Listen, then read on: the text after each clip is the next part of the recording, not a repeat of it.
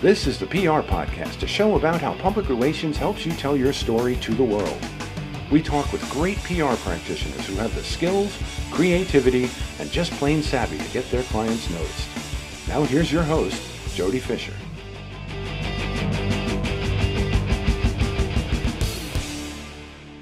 Hey, everyone, and welcome to the PR Podcast. I'm Jody Fisher. Thanks for joining us. So this week's PR Podcast plug goes to Brad Marley and his weekly PR newsletter. It's a quick and essential read online on the PR topics that are trending and breaking, and features a PR Pro of the Week, little interview Q&A section there on Brad's newsletter. Just Google Brad Marley newsletter. Easiest way to find it. He's got great SEO, comes right up. Sign up for that newsletter. It drops in your inbox every Monday. And also check out his company, Yell Ram Media, online. Brad was a guest just a few weeks ago on the podcast. And so we want to plug his newsletter up top here. Do you want to get plugged on the PR Podcast? If you do, send us a DM to the PR Podcast, preferably on Twitter at the PR Podcast. We'll mention you in an upcoming episode. We like to promote other people's podcasts, their newsletters, their social media, projects that they're working on, things that they're doing. So let us know and we'll give you a plug up at the top of the show.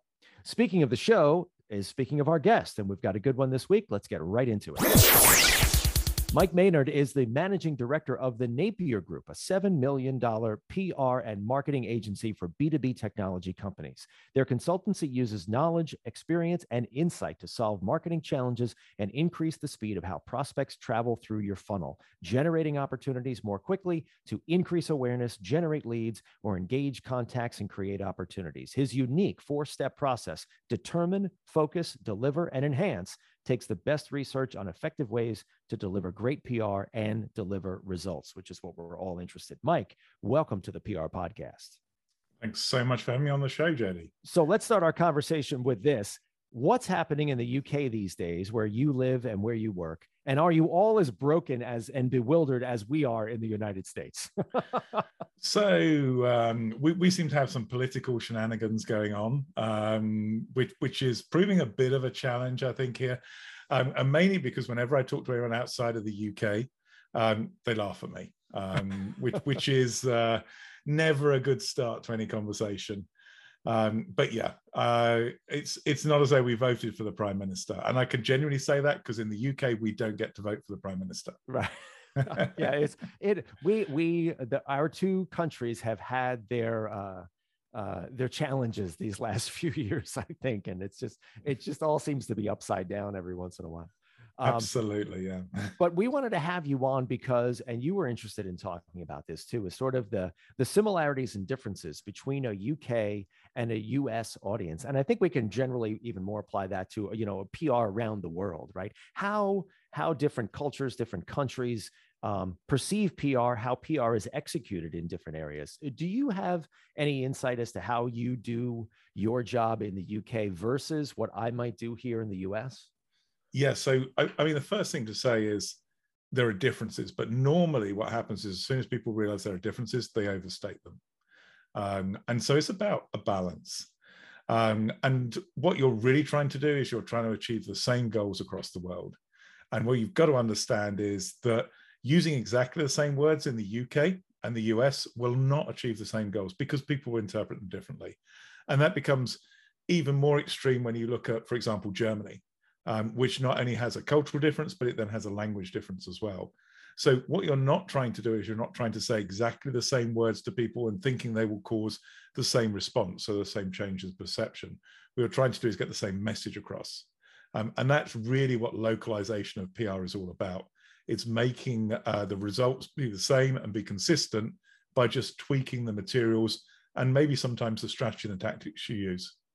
That's interesting. I'm working with a UK-based client right now. They're launching a sister product here in the US. So they're taking their business model that was been very successful in the UK, they're translating it to the US. And I've been finding that as well, that the way they talk about their business and sort of the verbal mechanisms, I'll say, that they use I know don't translate in the US. So I hear what you're saying about it going back and forth. Do you have any specific examples or for instances that maybe you've run into where you need to either translate something or you need to look at something through a slightly different lens?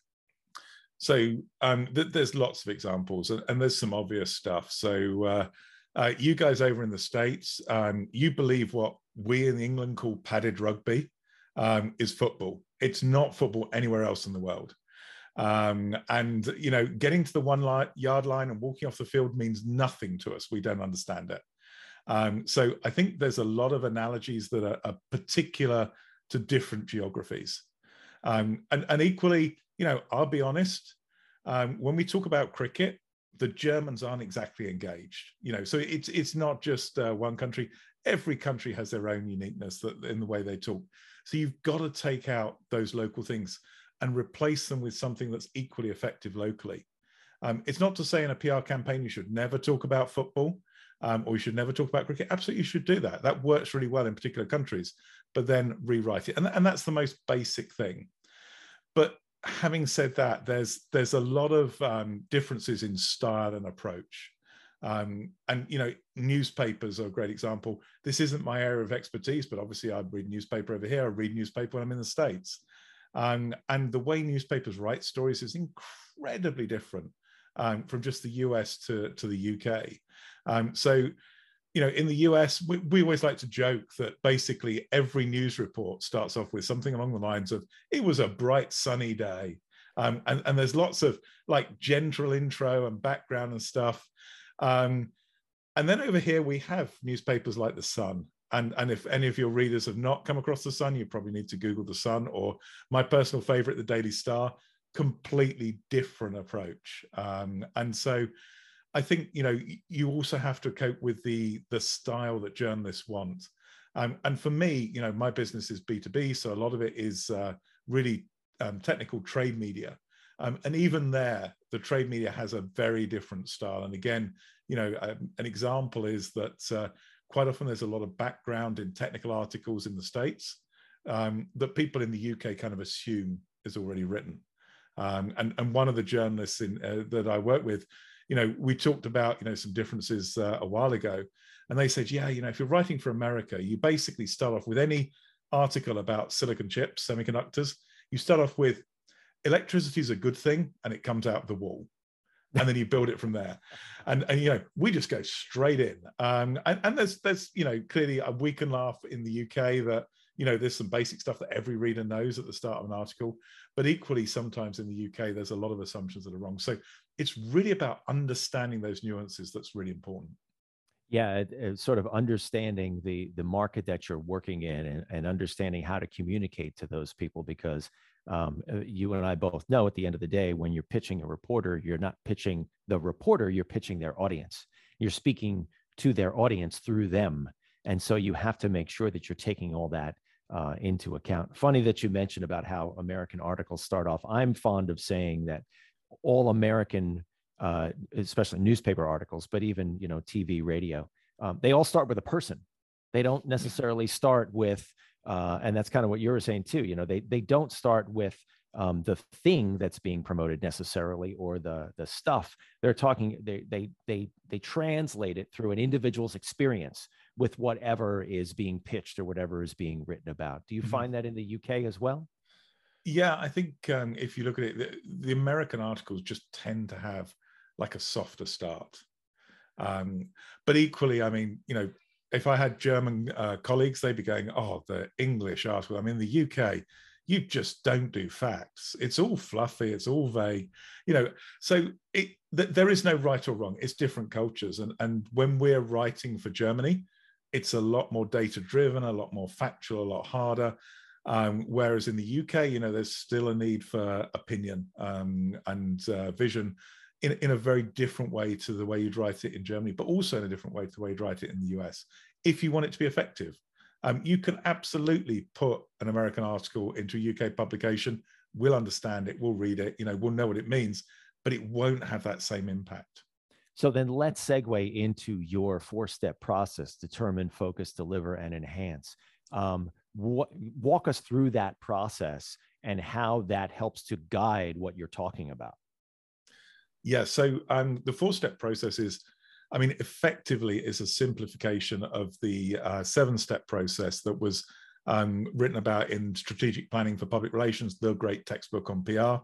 And what we did was we looked at that and we said, actually, as an agency, there's certain things we can do to simplify, because some of the things we're doing, we don't actually, have to worry about some of the steps that you would as a client. The client defines the budget, for example.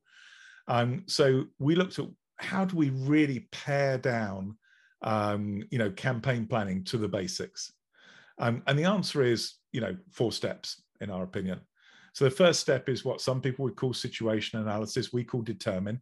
And it's really about understanding the situation and the environment, what's happening. The second step is focus, which is about the audience you're trying to reach and the messaging you're using. So it's who you're going to tell and how you're going to tell it.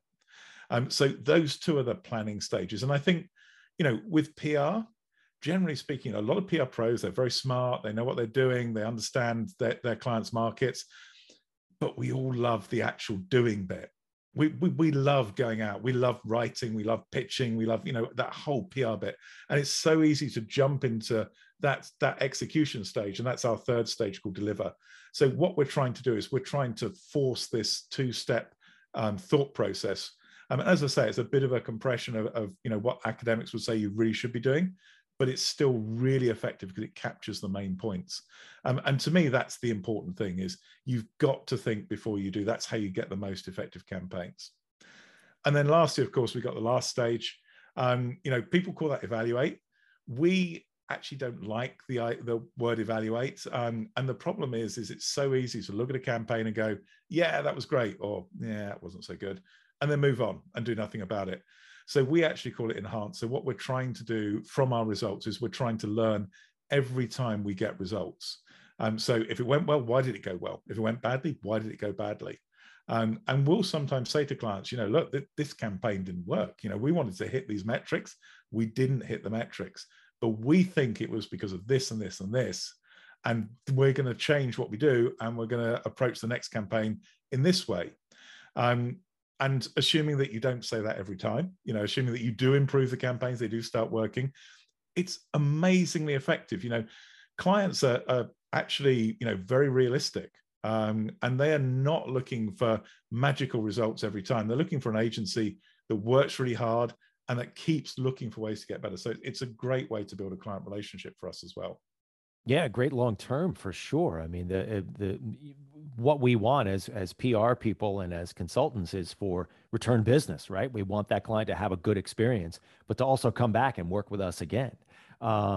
Interesting too. I keyed in there on and I agree with you, what you're talking about when you get to determine, focus, deliver. I think a lot of clients start at deliver. We need to be in the New York Times. We need to be on CNN. We need to be in the Sun. Any of those statements, right? And forcing them to back up and think about, okay, what are you trying to accomplish? Who are you trying to get to? Are key answers that are key questions you need to answer before you engage, because if you don't, it's just going to be some gobbledygook kind of news release that gets smeared all over the landscape and really doesn't accomplish much. And so I think that's really important. Have you had to have sort of pull the reins on clients and back them up from that deliver step to that determine and focus step? I guess we do, but actually, I think most people, whilst the natural inclination is to jump into that deliver step, we all agree that that's where the fun is, that's where the results come. Actually, everybody understands the need for planning, and so when you say we've got to pull clients back, it sounds like it's a lot of effort. It's just like, actually, let's take a breath, let's have a think. And with a client you're working with frequently, those first 2 steps don't take very long. I mean, you're not doing like all your models and your analysis for the first 2 steps for every campaign. You might spend quite a lot of time on the first time, really modeling the situation, understanding what the competitors are, what the environment is, where the audience positions different brands. But once you've done it, you've done it. So it's then very quick to recap that and look at how that applies to a particular situation. So it's really not as big a deal as it might sound. That's interesting. I'm going to go out on a limb here and say that we've identified the first difference between a UK client and a United States and an American client. The American clients, more than 50% of the time, sit down in front of me and go, we need to be in, and they name an outlet, they name a media outlet, and they have no idea why, other than it's the one that they read or it's the one their friends, consume every day. And so they think if they're going to be in it, that'll solve all their problems, when in fact, it probably won't. And what I continually encourage people to think about is, where is your audience? Who are you talking to? Okay, how do we identify the media outlets that talk to that audience? And then what do we want to say through that media outlet to that audience to make sure that we drive them to whatever you want to drive them to? The enhance part I love too. How do you explain the enhance to, you explained it a little bit, but how do you explain the enhance part to the clients? The American version is ROI, right? We want to, how many impressions did you get, or what was the ad value, or all those kind of fancy things that you can put in a chart and you can put in a graph and everybody can feel good about it. But let's get deeper into the enhance part. How do you sort of take it to the next step and spin it back around to the start of a new project? Well, that's a great question. The answer is you start at the beginning with the determine phase. So what we try and do is we try and talk to clients about what they want to achieve, what they want to see, in very general terms rather than being in specific metrics. And it's so easy to go, we want this many opportunities to see, or, kind of a buzzwordy vanity metric. And actually, typically, when you talk to a client, eventually they'll go, look, do you know what? There's 20 companies that are going to move the needle for us, and I want people in those companies to see this article. And then we can start talking about, well, how do we do that? And if it is, they want to be on CNN, how many of the people they're trying to reach actually are going to watch CNN? How many are going to be watching at the time that they're actually on? Because if it's really focused, and quite a lot of the time, because we work with very technical clients, they want to reach a fairly small audience in a fairly small number of companies, because that's where they're selling. So, I mean, we have one client, one of my favorite clients of all, and they make baggage handling systems for airports. These massive systems, when your bag disappears. Now in America, your bag disappears, it gets lost, it's really strange. And in Europe, we're like, why do Americans carry these big bags onto airplanes? Because if you check it in Europe, typically the bag gets there on time. With you, it's there, it's carried for you, you don't have to worry about it. And it's because we have very different baggage handling systems, although that is improving in the States, by the way. It's something that I think in 10 or 20 years' time, Americans won't be carrying these huge bags. They'll be checking it in because it'll all work. But we love these guys. And you can look at, metrics like reach and opportunities to see, and, how do we get huge numbers for this client? Because it's airports, and the kit is cool. I mean, it's whizzing stuff around all over the place. It's amazing.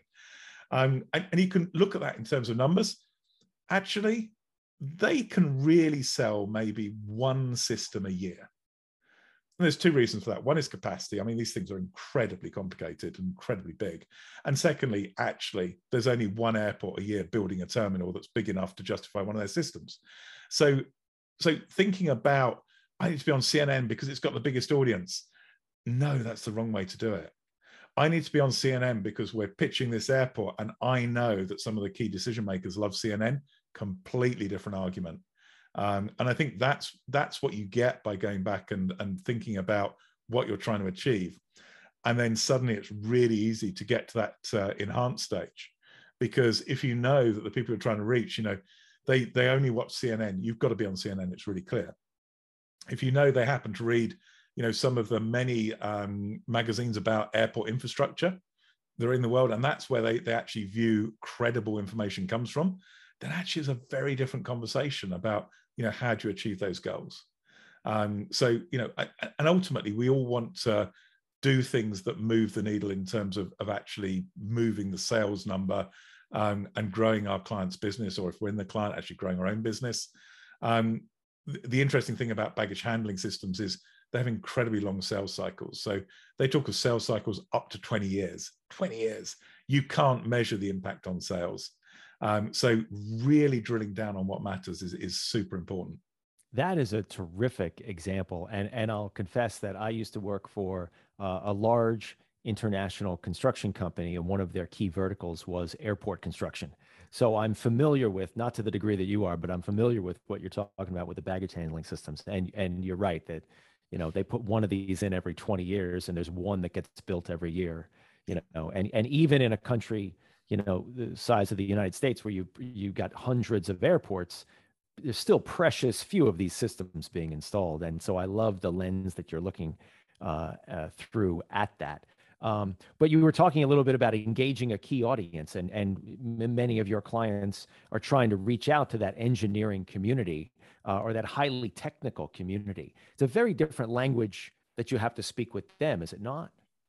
Yeah, that's a great point. And I think, this is a trivial thing to say, but it's actually really important, is when working in PR, you don't want to speak your language, you want to speak the language of the audience. And we all try and do that.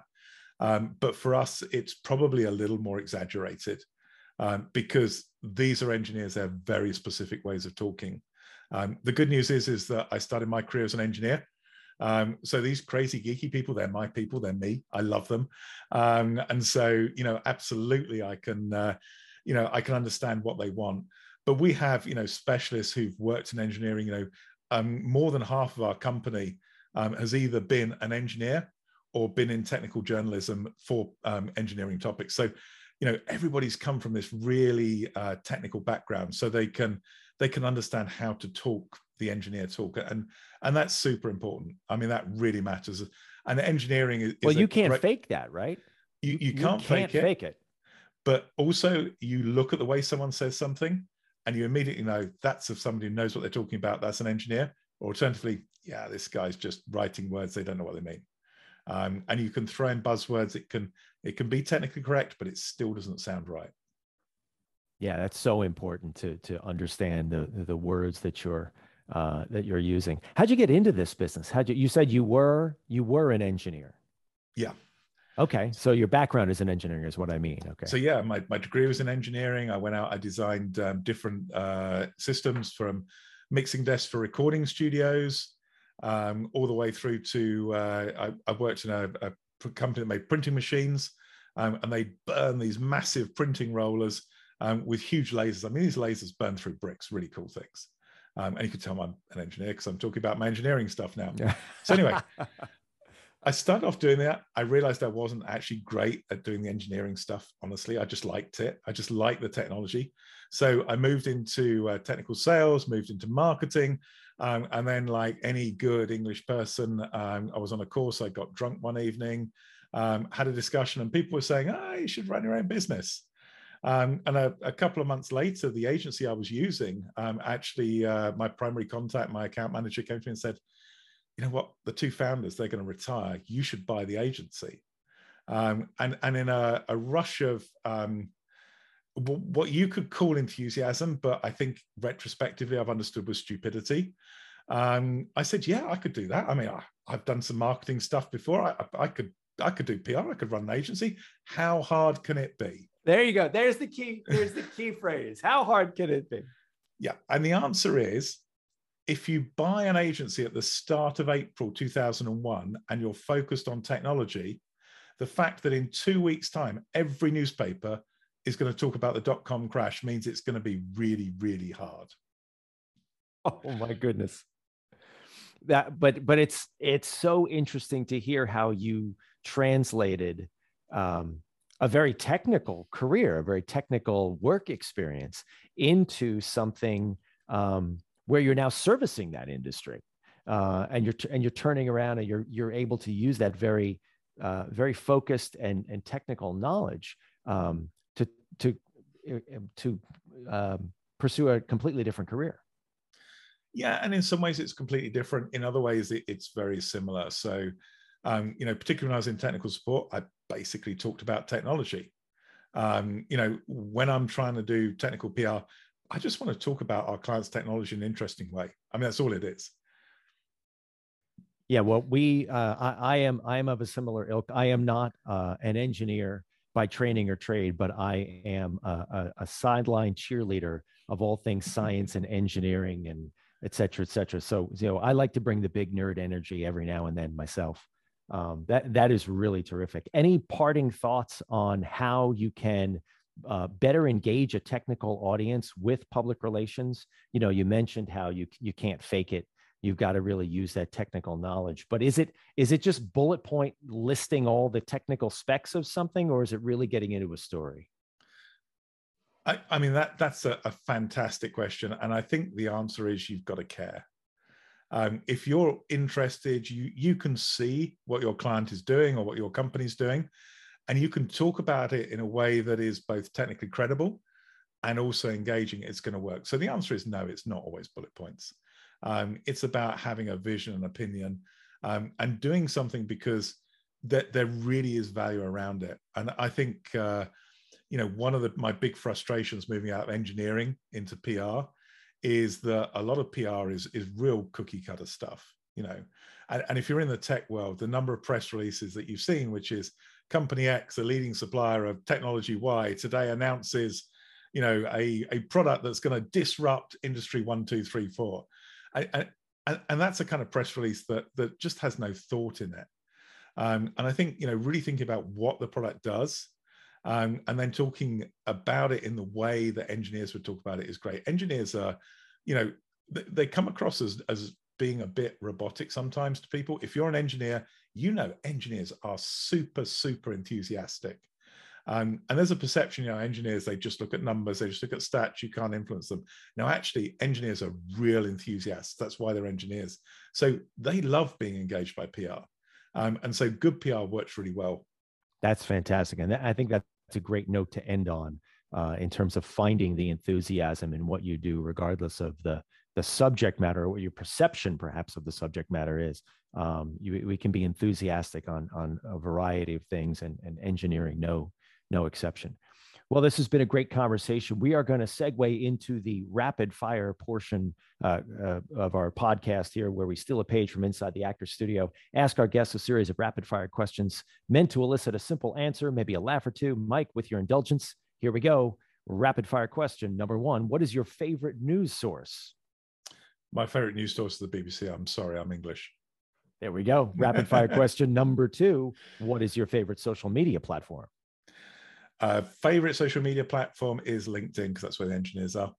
There you go. They're hanging out in all the brainy places, right? Rapid fire question number 3. Coffee or alcohol? And I guess you could substitute tea if you need to.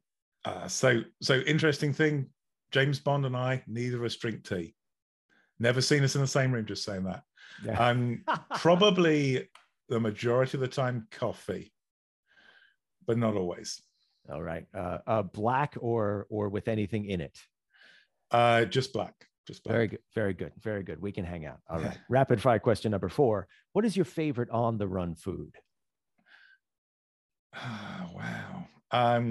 So one of the things I do in my sport, one of my sports is speed skating, and there's always a joke that I eat too many kebabs. So it has to be a kebab from a kebab van by the side of the road. All right. Now we're in the middle of Olympic season. We can't just drop speed skating in there and not get the backstory. Go ahead. So yeah, I mean, I've done speed skating for many years. I've raced Olympians, and I was right next to them, absolutely alongside them. And then the starter fired his gun, and that was it. It's to me, it's a great sport. If anybody gets a chance to watch short track speed skating, which is my sport, it's the most exciting racing sport ever. But believe me, if you're looking at anything that's anywhere near a decent standard, I will not be on the ice. Yeah. It is a very thrilling sport to watch. It kind of makes me cringe a little bit when they all go down, because they have those long blades on their skates, and I wonder how they don't all get cut up. So the scary bit is sometimes they do. Yeah. But actually underneath the suits, there's all sorts of cut-proof material to try and stop you getting cut, and certainly to make sure you don't get cut where there's any sort of major blood vessels. So there's actually quite a lot of, I don't know if it's protection, because it seems fairly thin, but I'm reliably informed that the skates won't cut it. There you go. You heard it here first. All right. And back to our questions. Rapid fire question number 5. What do you want to be after you finish this career? A speed skater. That's really tough. Do you know what? I'm not sure what career I want to do at the moment. I'm kind of in PR. I think, I just want to enjoy this career and see where it goes. I mean, as you found out, my career planning involved a couple of bottles of wine to move into the agency world. So I'm not sure that expecting me to have a career plan afterwards is realistic. Well, it seems like it's working out all right for you, Mike. This has been a great conversation. Please let people know how they can find you online. Yeah, sure. So, I mean, obviously LinkedIn, I guess, is what everybody says. I'm at the only Mike Maynard at Napier. Our website is napierb2b.com. In case you didn't hear the earlier stuff, we're very B2B focused. But frankly, if anyone wants to ask me anything direct, just email me. It's not a surprise. My email is mike@napierb2b.com. Be great to chat with you. Fantastic. Mike, thanks again. And thank you everyone for listening. Please remember to subscribe to the show, connect with us on Facebook, Twitter, and Instagram at The PR Podcast, and send us a question or a comment. Our intro is by Christopher Apple. You can find him and his fantastic photography on Instagram at Christopher_APPOLDT. Check him out there and hire him for all your photography needs. You can find me online at Jody Fisher on all the socials and on the web at jodyfisherpr.com. We'll see you next time on the PR Podcast.